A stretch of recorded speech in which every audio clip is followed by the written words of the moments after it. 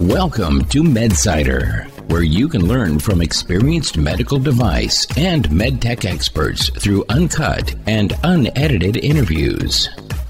Now, here's your host, Scott Nelson. Hey there, ladies and gents. Welcome to another edition of MedSider Radio, brought to you from the WCG studios here in Minneapolis. If you're new to the program, MedSider Radio is where we learn from medtech and other healthcare thought leaders through uncut and unedited interviews. Just a few quick messages before we get started. First, I send out a free email newsletter about once per month highlighting my favorite medtech and or healthcare related stories, the ones that I personally get a lot of value from. I don't send the newsletter out very often, but when I do, I really try to make sure it's valuable. So if you're interested, head on over to medsider.com and enter your email address. As a bonus, I'll send you a free ebook on the strategies I personally use to make connections at conferences. I think you'll find the ebook pretty useful. And while you're online, head on over to iTunes and rate our show. A 5-star rating would really help us out. Second, for those of you that subscribe to the email newsletter, you're probably aware of this, but I recently joined the MedTech practice of WCG, a fully integrated marketing agency. So if you're looking for some marketing help, there's a few reasons you should consider our firm. First, we're entirely focused on MedTech. Second, our wheelhouse is analytics, which drives all of our recommendations. And third, we're fully integrated, which means you don't have to source capabilities from another shop. So if you have a project in mind that you'd like to discuss, hit me up at scott@medsider.com. Again, that's scott@medsider.com. And lastly, speaking of marketing, to generate more awareness for some of these interviews, I've recently started using a pretty unique system called Panoptic Stacking from the team over at Reachfire Digital. I know, Panoptic Stacking, it sounds sophisticated, right? Well, to be honest, it sort of is, but let me try and explain. First, they validated some of my messaging in real time and developed an automated customer pathway based on my audience here at MedSider.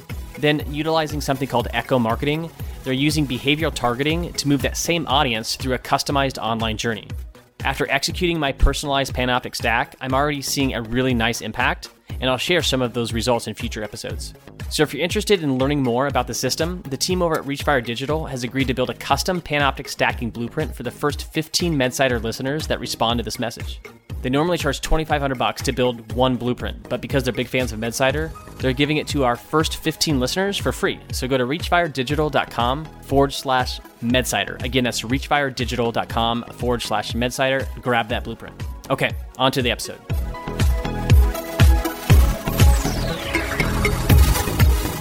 On today's program, we have Daniel Hawkins, who is the president and CEO of Shockwave Medical. He began his career in marketing and business development roles for Advanced Cardiovascular Systems, otherwise known as ACS, which is now part of Abbott Vascular. Following ACS, he held senior roles in general management, marketing, and business development with a number of private and public companies. Daniel started the marketing department at Intuitive Surgical, where he guided product feature development for the Da Vinci surgical robot and developed key foundational marketing strategies for the company. He has also held senior leadership and or founder roles with Endologix and Calibra Medical, which is now part of J&J. Daniel has an MBA from Stanford, a BS in economics from Wharton, and is a named inventor on over 100 patents and applications. Here are a few of the things we're going to learn in this interview with Daniel. How his early upbringing gave rise to his entrepreneurial spirit, why focusing on painkillers is imperative for medtech startups, Daniel's early experiences at Intuitive Surgical and some of the most important lessons he learned commercializing the first surgical robot, a question every medtech entrepreneur should ask themselves. Does your product have natural pull? The importance of removing complexity and constraints when making key decisions. How Daniel and his team came up with a concept for applying lithotripsy to arterial plaque. Daniel's approach to raising money for Shockwave and how he was able to convince early investors during a tumultuous economic time. And Daniel's favorite business book, The CEO He Most Admires, and what he'd tell his 30-year-old self. So without further ado, let's get to the interview with Daniel. Hey, Daniel, welcome to the MedSider program. Appreciate you coming on. Certainly, very happy to. All right, so let's get started with Shockwave. You co-founded the company you're currently running with John Adams and Todd Brighton back in, I think, the 2009 timeframe, really to address what it seems like is an unmet need when it comes to peripheral vascular disease or peripheral arterial disease, however you want to define it. But, when you look at the peripheral landscape, it's, it would seem from an outsider's perspective to be flooded with, sort of a wide variety of different treatment options, from self-expanding stents to plain old balloon angioplasty, atherectomy, drug-coated balloons, etc. So I'm curious, if you want to take us back to that time frame, what did you see in the peripheral space that sort of led to this concept that you're developing at Shockwave now? Sure, happy to. So For perspective, in 2009, drug-coated balloons were emerging. They were not yet in the fore that they are today. Back then, predominantly, there was varying versions of scoring balloons, i.e. the angioscore balloon, other types of specialty balloons, high-pressure balloons, and atherectomy. Then, of course, there were stents, both balloon expandable and self-expanding. The challenges with all of the non-stent technologies, I'll say, is they're really not addressing, and this is what we identified in 2009, they are not addressing the fundamental issue of calcification embedded in the vessel wall. Balloons put pressure on the calcification, but really overstretch the soft tissue on the side of the other side of the vessel, and then create vessel injury. That ultimately leads to a healing response that everybody calls restenosis. Or if you really injure it a lot acutely, then you end up having to put in a stent. The other reason to put in a stent is because those fundamental technologies can't take a blockage in a vessel that might be 70, 75, or 80% blockage and get it down to under 30%. If it is calcified, those technologies struggle mightily to be able to do that. And really 30% residual blockage is what is a clinically meaningful marker. So what happens then is you end up putting in stents. Atherectomy showed a capability of reducing the volume of plaque in a vessel, but there are a lot of risks associated with atherectomy. And quite plainly, its mechanism of action is to grind up the inside of a vessel, and that's a lot of injury. That gets a lot of injury response, and that then ultimately leads to restenosis. What we realized with Shockwave is that the physics of high-pressure, high-speed pressure waves, I should say, is completely different than constant high pressure that you get in regular balloons. And high-speed pressure waves travel through the soft tissue and do not disrupt it, do not create the injury that is very common with either scoring balloons or high-pressure balloons, but it actually creates cracks in the calcification. You can think of them a little bit as expansion joints. We create a crack at a very low constant pressure in a balloon, non-dilative pressure in a balloon, and then we inflate the balloon just a little bit, frankly, gently. And what we're doing is expanding those cracks, and therefore we're able to get a large vessel lumen without the injury that everybody else gets, and we're in fact getting stent-like results without stents. Great. Now let's kind of set the stage for the audience, Daniel, if you will. You're the CEO of Shockwave. You raised a $45 million Series C this past November, and we're recording this in early 2017. Received FDA clearance last September, I think, to be specific. Again, to set the stage for the audience, where are you at with respect to clinical data and commercialization? So we are CE marked in Europe. We are FDA cleared in the United States. Around the time period of the financing, we had 6-month results in our second peripheral vascular study in 60 patients done in Europe and New Zealand, 17 or 18 different operators. And we were at that point had achieved a 30-day outcome in our first coronary study using lithoplasty for the treatment of coronary vascular disease prior to stent placement. Lastly, we had begun our early commercial activities in Germany in the peripheral vascular space. So from a standpoint of regulatory and commercialization as well as data gathering, that was where we were at that time. That's great. And we're certainly going to come back to Shockwave and really dig into sort of the early times, at the company and how you sort of got it to where it's at now. But let's take a step back and really rewind the clock and focus a little bit more on your early career. So what first brought you into the medtech space? So I actually grew up in a medical household, medical and entrepreneurial household. My dad is a primary care physician, hung a shingle immediately after medical school and started his own practice that, frankly was in the first floor of the house we lived in West Philadelphia. I grew up in Philadelphia, Pennsylvania. And his practice was on the first floor. Ours was a house that was exposed to healthcare very early. He treated a lot of Department of Public Assistance patients, and one of the jobs that me and my brother and my sisters had was to make sure the coding on the DPA forms was correct. So we were in and around that regularly. It was a small business house, if you will.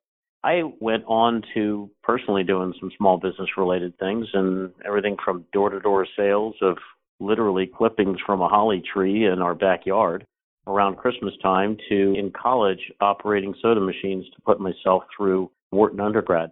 I became, along the way, a bit fascinated with the combination of science and medicine. Didn't really know what to do with any of it, but I had always been scientifically minded, attracted to chemistry and biology in high school and the like. But I was really driven to go into business because I was fascinated with how businesses get created and was fortunate enough to be accepted at Wharton undergrad. I was intending on pursuing a pre-med and Wharton undergrad simultaneously until the dean of both schools suggested I might want to reconsider that thought.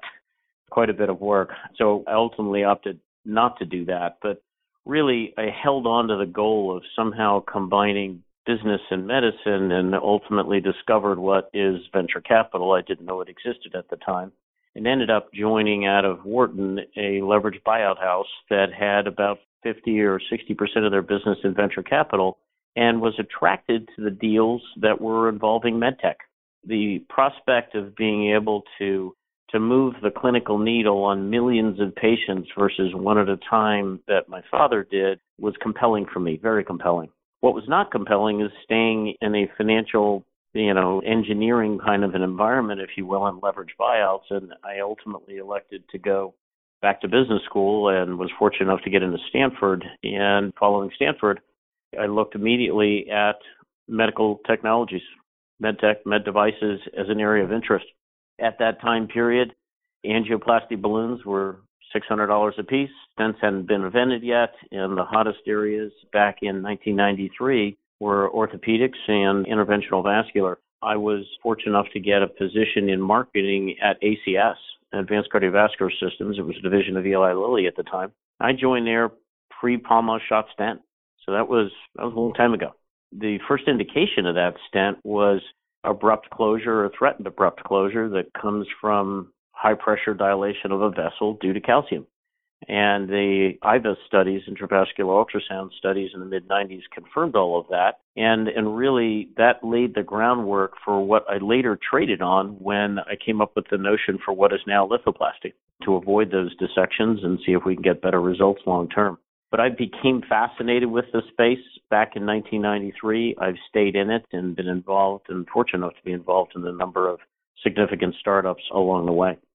So such a great story, looking back and sort of connecting those dots, even to your early days growing up, watching your dad, who's a physician, sort of run his own business right at home. So very cool to hear that story. And that serves as sort of a nice segue into my next question, which is really about sort of the arc of your career, looking at, the first, sort of operational role, if you want to call it that, at ACS, which was later sold to Guidant. You were at Calibra, which I think is how that's pronounced, which was acquired by J&J. Then Omnicell, and then, Intuitive Surgical. So I'm sure, this question is a little bit broad, so to speak, but I'm sure you've learned a ton across those experiences with those, early stage med tech companies. But, are there a few things that really stand out, or, examples or situations you recall that really had a profound impact on your career and, that you still look back on that enables you to make certain decisions now, even at Shockwave? Yeah, there absolutely are. You don't realize when you're in the midst of career shifts, if you will, or shifts in your experience, I should say, that the meaning of those. So I think it's very appropriate to look back at some of those.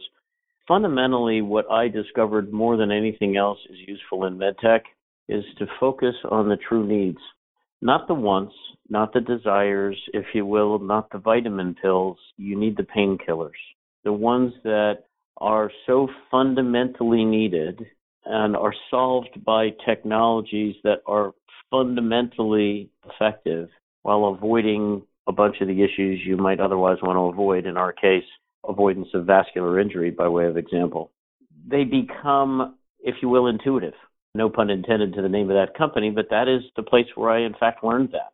The intersection of focusing on true needs and keeping the usability, the function of whatever technology it is, very, very simple. Those two together will drive adoption. At Intuitive Surgical, the robot was incredibly complicated. It started off, I'm sure it's many more parts now, but it started off with 2,700 parts on the BOM, on the bill of materials.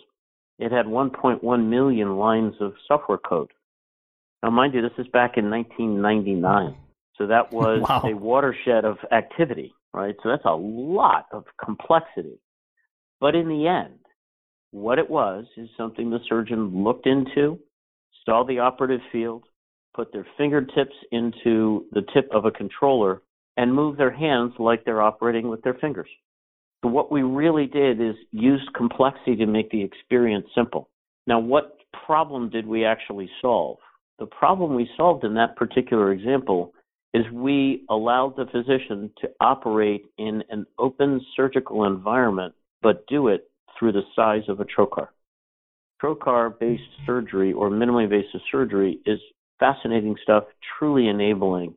However, there were lots of compromises in what the physician needed to do, and therefore their capabilities, because of the restriction of that tiny hole. Intuitive removed the restriction. That was a painkiller. And they made it incredibly easy to use. And that's the reason why it ultimately took off. I've got a fundamental belief that great products are purchased and not sold. If you create a fantastic product, users will come to you. And of course it is your job to sell properly, and you've got to do all the marketing and everything else. But the great products have a pull to them. If you know you're working with a technology in a company when there is that pull, when the activity is more than you can handle, that is exactly what we had at Intuitive Surgical, and frankly, it's exactly what I'm seeing here at Shockwave. One of the other things that I've learned more than really anything else, mistakes made early or changes in judgment made at point A, by the time you get to point D, you learn what mistake you made back at point A, but you're a mile away from where you should be. You've got to start early when you're making a decision, and to go down an essential path, you've got to check your core assumptions. Make sure they're correct ones and they're the relevant ones before you proceed. One of the things I find more often than anything else is when there's disagreement among very bright, experienced people about a direction or a pathway to go down. Very often they're operating under different core assumptions. So one of the things I will often do is get back to, what are your assumptions? They'll list them, and I'll say, take away that constraint. Take away that other constraint. Now what would you do? And meanwhile, I will know in the back of my mind how to get rid of those two constraints. And now we're in a very different solution set. That's exactly how we ended up with the device that we did at Intuitive, because my engineers were saying there was a constraint we couldn't do. We couldn't get more than one emitter in a balloon. I asked them to remove a couple constraints. Now it's limitless. I didn't know how to solve it. They did. All I really did was remove that constraint. So those are some of the more significant elements that have popped up now and again throughout career, and there's certainly more examples of those. Now, really good points. And as you sort of answered that question, I was jotting down several notes, really good anecdotes to kind of pull through, the concept of really solving for a painkiller versus something that's just fits, a superficial need. I think that's great. And it seems like you've got a knack for sort of stripping away the complexity, not only in, product or even messaging per se, but even sort of like the way you explained that latter part of the answer with respect to removing constraints, simplifying the challenge or problem ahead and removing those constraints. It seems like maybe, I'm not sure if that's something that just comes natural to you or something you've learned over time, but certainly seems to be an important lesson for sure. It's something I actually learned watching Fred Mull through a decision process. So if I can, I'll share a little bit of an anecdote from one of the earlier at the company moments at Intuitive Surgical. There's a small group of us, 7, 8, thereabouts. I think it grew at one point to 12, that would meet every Tuesday morning. And we would run through critical elements in the way towards our milestones. The meeting was called the Critical Path Meeting. There were representatives from each of the subsets of the technical areas. Mind you, we had large order mechanical, small order mechanical, software, vision. We had electrical. All of those subsystem groups would have a representative, and sometimes one would represent 2 or 3 of those functional areas. There was always marketing. That was me. The CEO was always there. At the time, it was Lonnie Smith. The current CEO, Gary Goodhart, was always there. He was a senior member of the engineering team. And, of course, Fred Mull was there.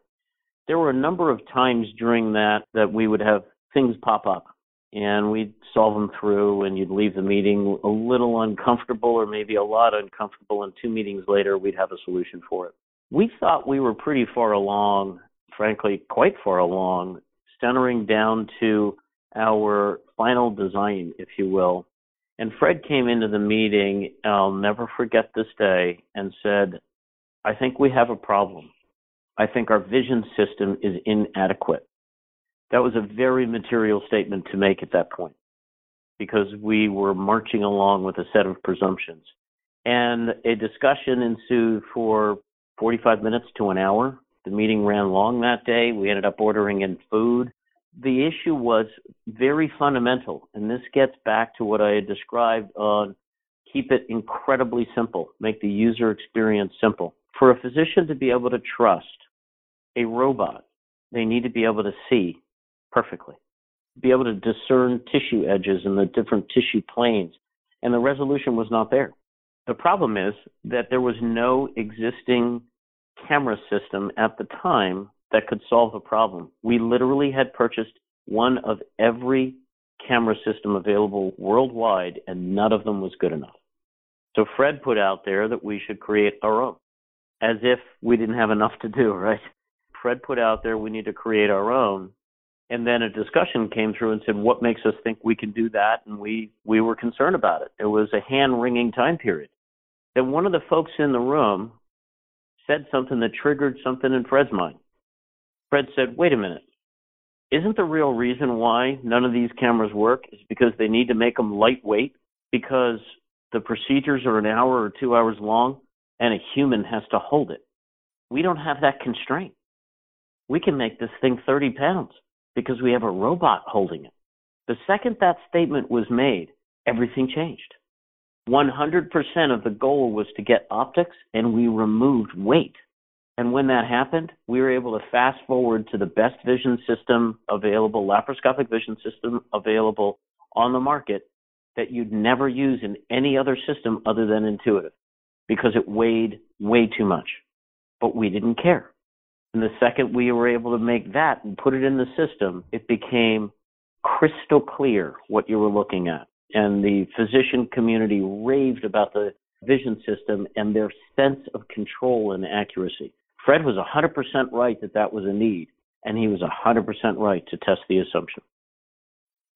Such a great story. I often try to ask for examples of certain things that you've learned along the way, and I didn't even have to answer that or ask that question. You answered it for me with that great example. But I think it really helps, and I sincerely hope that it helps, the folks that are listening to this really get a good idea of great decision-making in process, through that concept of really stripping away all of those assumptions and trying to really understand the core problem. But such a great example. So for the sake of time, let's shift to kind of not necessarily the current day, but current company in Shockwave. Can you take us back? You were an entrepreneur in residence at 3Arch, I think, when you came up with the concept for applying a lithotripsy to arterial plaque. Daniel, can you kind of give us an idea of kind of sort of what you were doing at the time that sort of induced that light bulb moment, if you will? And then in parallel, I guess, with that, maybe help us understand, you've got this great idea, which seems like it really has legs. How did you begin alongside, John and Todd to really build out this initial prototype? Sure. Yeah. So the light bulb moment was after a series of different events. John Adams and I were busy in Bellevue, Washington, trying to come up with the next great thing. John has fantastic experience. He's one of the very first engineers. In fact, he ran the engineering department at Medtronic back in the early pacemaker days. Great understanding of electrical engineering. He happened to be working on identifying the root cause for a product failure. And part of that investigation had him put the two leads for a pacemaker in a beaker full of water to test what happened out in the field of an arc happening between those two beakers, or between those two leads. As it turns out, he created lithotripsy, but he didn't know what it was at the time. He ended up researching and discovering it. But what he definitely discovered is when he did that, he shattered the beaker and there was, 30 or 40 ounces worth of water all over a high voltage table. So he realized he had a problem, and he figured out ultimately that it was lithotripsy. He shared that anecdote with me, and while I found it interesting because I'm technically interested in learning, different technical things, there was no particular utility at that time. Fast forward about 6 months, and I happened to be looking at the angioplasty market. My job as an entrepreneur in residence was to look at unmet clinical needs, and with John, either invent or in-license technology to solve those needs. And then 3 Arch and Prospect at the time would fund a company around that if everybody agreed. I happened to be looking at angioplasty and came across some specialty balloons that claimed that they were able to, with differential pressure, crack calcium. And I'm not a physicist. I'm not a scientist. But again, being scientifically minded and frankly taking a page out of some of the learning I got from John, that didn't make good sense physics-wise to me. And I started wondering what would actually crack the calcium. And then I remembered John broke the beaker with electricity. So I looked at lithotripsy a little bit, and I frankly just dropped some breadcrumbs between the two, suggested it to John, and I asked him if he thought it would work. And he said, not only will it work, it'll work great, and the pressure waves will be so fast. They're faster than the speed of sound, I came to discover, or learn, I should say. They're so fast, they won't pop the balloon. So we built a very crude prototype. John spent 3/4 of a day putting wires down the length of a standard angioplasty balloon into the fluid in the base of the balloon, and then we drilled a hole in a piece of chalk and tried it out. It worked great. So from there to how we got to a first in man, along the way, Todd Brinton joined us to help guide us clinically. We identified the opportunities in the peripheral vascular space as an area of interest initially. And then we created a prototype that leveraged a lot of existing technologies. We were able to do it quickly and cheaply because we leveraged those technologies. But that is not a small effort, right? So I managed all that process from a position as CEO of the company back in the early days, but I really was program managing it all. We did not have a VP of engineering at the time. We had 2 engineers and a technician. John Adams in Seattle. At that point, I was down in the Bay Area. We had done some work up in Seattle, but it became clear that we were not going to be able to attract the catheter engineers we needed, so we moved down to the Bay Area. But our initial catheter work was really borrowing off of existing lithotripsy technology and building a balloon around it, which is exactly what we did. Todd's role in all of that was to help us with the clinical view of the performance requirements, as well as, of course, very much help us with designing the protocol for first in man and developing the relationships with the clinicians along the way. John helped keep us pointed straight technically, and I served, if you will, as program manager and head of marketing and CEO and all of that together to drive the creation of the first prototype, the builds, the testing, the verification, the animal testing and the like, which, the animal testing Todd did directly. And once we finished all of that, we went into the clinic and had a very successful first-in-man experience. And then if we fast forward into sort of the life cycle of Shockwave, I know in a previous interview you did with MedTech Strategist, you mentioned the decision to move into the peripheral space, against the advice from your investors. And I think, if my memory serves me correct, you initially had this idea sort of to treat arterial plaque and were maybe even positioning it for the use in other vessel beds, but then wanted to move into the peripheral space, against the advice from your investors. So sometimes like those types of decisions, it's somewhat easy to gloss over. But if you can take us back to sort of that decision-making process and, when you've got your investors saying one thing, but your core team believes in a different approach, how did you approach that and where did you end up landing? Sure. So for clarity, the statements around, you shouldn't start with the periphery, it's a graveyard of dead technologies, those actually were from a number of investors that passed on the idea in 2008. Between 2008 and 2009, we actually acquired the intellectual property out of the incubator because 3 Arch and Prospect did not move forward with the idea. That was a very difficult time for startups, and nothing really was getting funded.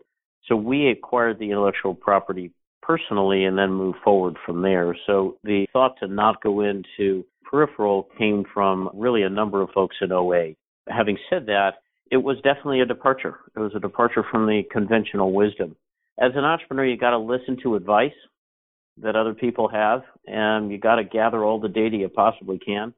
And then very often you need to deliberately not follow it. This is exactly one of those circumstances. Why did we do that? Well, fundamentally, it was going to be difficult to create a device that had lithotripsy in it and make it deliverable, make it small enough to get through the vasculature, through a blockage, and be able to deliver the therapy. Peripheral vessels are bigger, so it's going to inherently be easier to create one. Because of the risk profile, peripheral vasculature had a greater chance of a 510K pathway versus a PMA pathway. Chances are, because there's such an enormous need in the periphery, and devices, current devices back then are still the same ones today, being traditional balloons, specialty balloons, atherectomy, and stents, have such poor results in calcium that we had a very wide margin of potential benefit. So if we were able to go halfway to optimal, given how wide that margin was, we would be incredibly successful. In the coronaries, the margin is a lot tighter because devices have gotten better and the like. Not that they can necessarily deal with calcium particularly well, but the burden of proof is immediately higher in the coronaries because of it, because of how good all those devices are and how large the studies have been, and et cetera.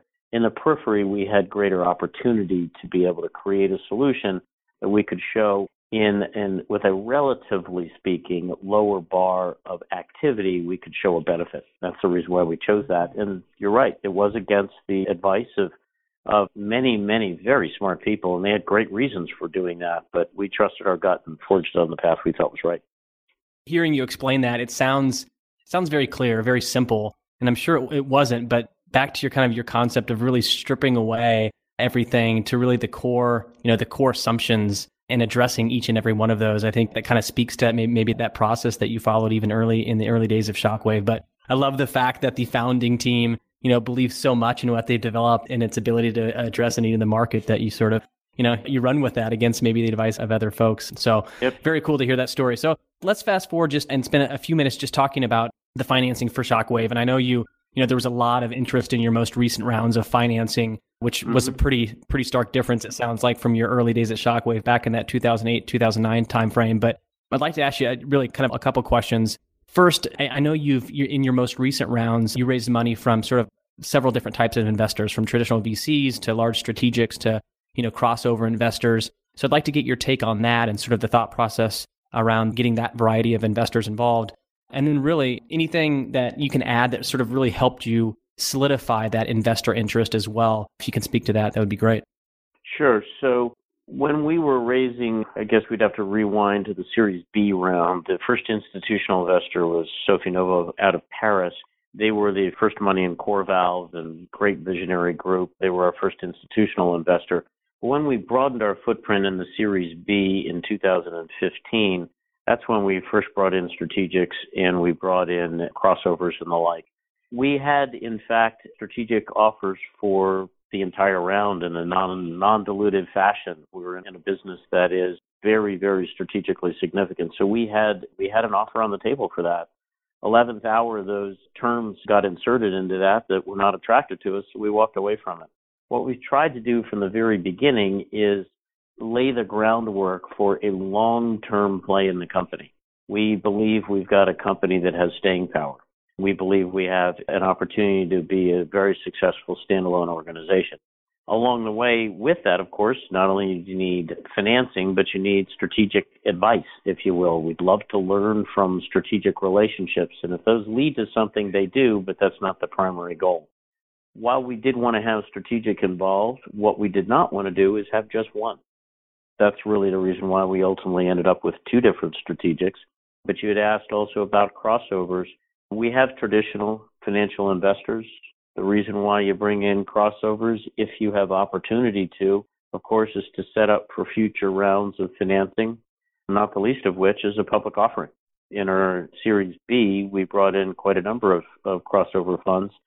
As it turns out, our Series C, there was a great interest to complete the round from inside investors, and the only new investor we brought in was T. Rowe Price, again, for the exact same reason of setting ourselves up properly for a future public offering.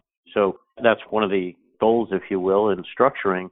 I'm a believer that the round you're raising is actually setting you up for the next round you're going to raise. So in some respects, you're raising two rounds every time you are raising one. So we try to keep that in mind going forward. Such good insight there. I think there's going to be a lot of value derived from just that relatively short answer for a lot of those medtech entrepreneurs that are looking to raise their next round. And I love not only the strategy, but just the insight that went into that strategy for your two most recent rounds. It gives you plenty of options moving forward, it sounds like. So very good lesson to learn. I know we've only got a few minutes left, so I want to ask you one more question with respect to Shockwave, and then we'll get into the last three rapid fire questions. So I know, and you just mentioned this fact, but a lot of your investors have also been publicly quoted as saying they believe Shockwave can become a company that is able to sustain itself, versus traditional medtech startups that are gobbled up even earlier in their life cycle anymore. So with that said, give us maybe a brief answer in regards to what's next for Shockwave. So really, our future is going to be defined by how we perform clinically and, of course, how we perform commercially. In the very near term, we're going to start what turns out to be history's first randomized controlled study in peripheral vascular calcified lesions. So really, our specialty is calcium. In the legs, there's lots of it. Half of patients have it. Surprisingly, there's never been a randomized controlled trial of one technology against another one to treat those patients. I didn't realize that we were going to be the first one until some reporter told us that, frankly. We think it's the right thing to do. We're doing the right clinical work going forward. That'll be 330 patients kicking off very shortly. With that, we intend to demonstrate the capabilities and usabilities of the lithoplasty system versus angioplasty and recognize those differences across a very broad patient set. What's in the future for us additionally near term is commercialization in Europe and in the United States for our peripheral vascular system. And in the second half of 2017, we would anticipate entering the coronary vascular system commercialization in Europe. In more the medium and longer term, a logical next step for us would be an initial public offering.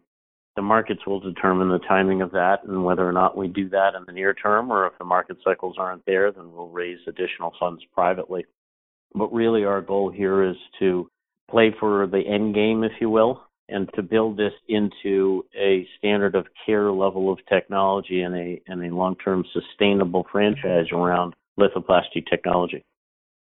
Very cool. It'll be exciting to watch what you do with Shockwave, not only in the near future, but also sort of along that medium to long-term time frame as well. So because we're short on time, I'll ask you the last three. We'll conclude here with the last three rapid fire questions here, if you don't mind, Daniel. So we'll start with number one. What is your favorite business book? The 22 Immutable Laws of Marketing.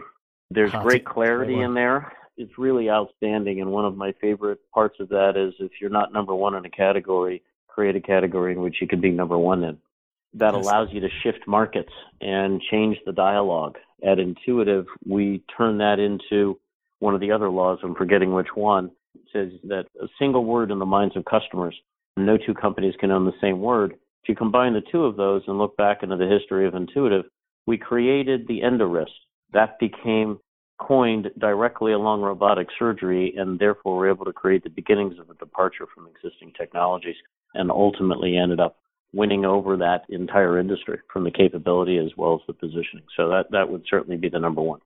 Yeah, such a great book. Glad you answered with that in that fashion. Number two, is there a CEO that you're following or one that you really admire? So there's a couple of different ones. Briefly, I'd say Fred Moll, terrific visionary. He's the inventor of the safety trocar, continues to identify the painkillers and remove barriers, as I had mentioned a little bit earlier. I'd have to say within my space, Omar Ishrak from Medtronic. I've been extremely impressed with the culture that he's been able to create, the quality of people in that organization, and the consistency of the messaging and the capabilities within the organization. I think he's got an incredible vision for the value-oriented future of healthcare.